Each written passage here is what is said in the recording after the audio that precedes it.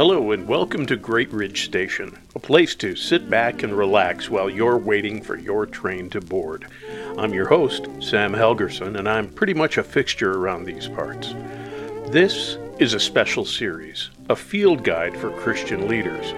We're reaching back over 1,500 years to bring you a leadership classic from St. Gregory the Great, a week-by-week look at timeless wisdom from the past. Thanks for stopping in on your way through.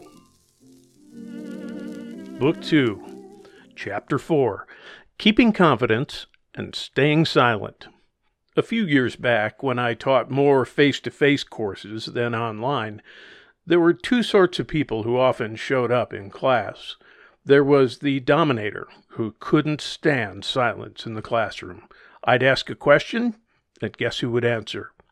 So I'd ask a follow-up question to engage more conversation. And guess who would answer? Finally, I'd say, anyone else? And after several seconds of silence, guess who? Now, the other sort of person who was often in class was the thoughtful introvert, the person who had something to say but didn't want to interrupt, and maybe it's not that important anyway, and I'm sorry to be a bother. They would never interrupt anyone. So here's what I did. I started carrying poker chips with me to class, and at the start of class discussion, everyone in the room got 4 chips. They couldn't trade them, they couldn't give them away, and they had to spend a chip every time they wanted to add a comment to the conversation. No one got more chips until everyone had spent theirs. Now, this is a good strategy because the introverts in class were aware that they had to participate to get rid of their chips. The dominators had to weigh their words and assess whether what they wanted to say was worth a whole chip. I only had to use this strategy once with a class of students, and they learned how to manage themselves. St. Gregory is encouraging us in a similar mindset. How are you going to spend your chips? How are you going to use your words well? And that brings us to this. And now, the lexeme of the day. Loquacity. So there's a word for that? Loquacity is the tendency to talk too much. Way more than necessary. So much that you wear out your listeners. That's it. Loquacity. So let's see what Gregory has to say. The Field Guide for Christian Leaders. That the ruler should be discreet in keeping silence, profitable in speech. The ruler should balance discreet silence and beneficial speaking. It is a fine balance because you don't want to speak what should be withheld or withhold what ought to be spoken. In the same way as talking too much leads to trouble, indiscreet silence could leave people in need of instruction. If a ruler is afraid of losing the favor of others, they might turn timid when it comes to speaking the things that are right. As the voice of truth says in John 10:12, they serve as hirelings rather than faithful shepherds. When the wolf comes, they hide themselves under silence. These are the ones that the Lord rebuked through the prophet, calling them dumb dogs that cannot bark in Isaiah 56. And again he complained, saying, "You have not gone up against the enemy. You haven't opposed a wall for the house of Israel to stand in the battle in the day of the Lord." Ezekiel 13:5. To go up against the enemy is to speak freely against the powers of this world in defense of the flock. To stand in the battle for the day of the Lord is to have such a love of justice that you resist bad people when they contend against us. If a shepherd fears to say what is right, it's like turning a blind eye for the sake of keeping the peace. On the other hand, if he puts himself in front to protect the flock, he opposes the enemy. This is why the Lord says, "Your prophets have seen false and deceptive visions. They've not exposed your iniquity to restore your fortunes." Lamentations 2:14. In sacred language, teachers are sometimes called prophets, so that they point out the present things are fleeting and passing away, and by pointing out the things to come. False prophets see false things because they refuse to correct faults, and they flatter evildoers by promising that everything is going to be okay. They don't draw sinners to repentance, and they won't risk correcting them. Call it what you want, reproof, rebuke, correction, but no matter what you call it, it is the key to discovery. Speaking truth into people's lives may disclose their faults to them and shine light on sins that they were not even aware of. This is why Paul said that he must be able to give instruction in sound doctrine and also to correct those who contradict it. The prophet Malachi said that the lips of a priest should guard knowledge and people should seek instruction from his mouth. Malachi 2:7. Isaiah tells the priest to cry aloud, do not hold back, lift up your voice like a trumpet.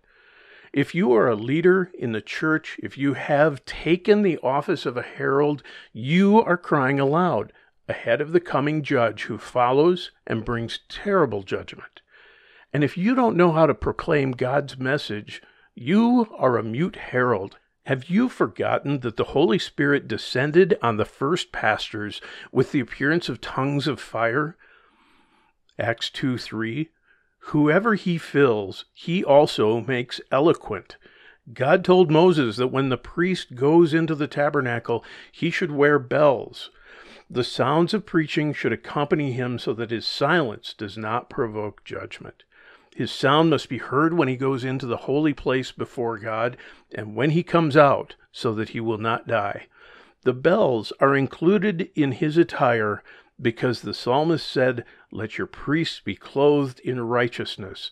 This signifies that the works of the priest and the words of his mouth should proclaim a godly way of life. When a leader prepares to speak, consider it thoughtfully and cautiously. If he lets himself be pressured into speaking, those who listen could be wounded by his error, especially if he wants to seem wise more than he wants to be wise. The truth says, have salt in yourself and have peace with one another. Mark 9:50. And salt signifies the word of wisdom. Don't let your eloquent words disturb the unity of those who hear. This should strike fear into your heart. That's why Paul warns that no one should think himself more highly than he ought to think, but think with sober judgment. In the priest's vestment, there are pomegranates between the bells, and pomegranates signify the unity of the faith. Inside a pomegranate are many seeds protected by one outer rind. The unity of the faith unites the diverse and innumerable people of the Holy Church, bound together by the innumerable merits of the church. As a leader, all you say should be tempered with cautious watchfulness. You do not want to say what is wrong, but you also don't want to say too much of what is right. It's possible to say too much when people are not ready to hear it, or worse, when they've grown tired of hearing it. What we say should be a benefit to those who listen. This is why Moses said that if a man has a discharge of seed, he is unclean. Leviticus 15:2. It's as though he is addicted to too much speaking, and he defiles himself through what could have been used properly and help those who listen. What people hear is the seed of thought that follows, planted in the ear, sprouting in the mind. Why waste that opportunity? This is why Paul admonished his young disciple Timothy with the words, I charge you in the presence of God and Christ Jesus, who is to judge the living and the dead, and by his appearing and his kingdom, preach the word. Be ready in season and out of season. 2 Timothy 4:1-2. Preaching out of season assumes that there is an in season, and learning the difference will help recognize the opportunity and tune your words for the greatest impact. Thanks for joining us at Great Ridge Station. As the train boards and rolls on to its next destination, we hope you found your time here helpful. The paraphrase of St. Gregory's work, along with supporting content, was developed by Dr. Sam Helgerson. As always, our sound engineer is Brick Martin. The opening music is from Guy Lombardo, Down by the River, and the closing music is from Javier Cugat, Brazil. Great Ridge Station is a service of Great Ridge Group, LLC. Stay with us on this. We're eagerly awaiting your next visit to Great Ridge Station.